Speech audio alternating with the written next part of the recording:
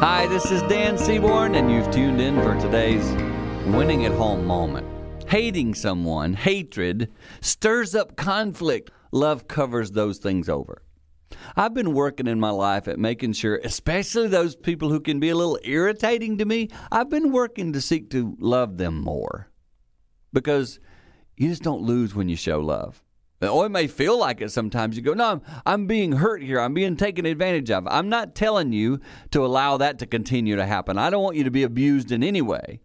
But love, showing kindness, responding with sweet words when maybe sweet words aren't shown to you, it just wins. Love wins.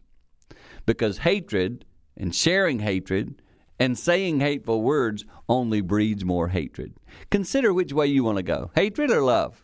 Pick the love way, because love wins, and when that happens, you're winning at home.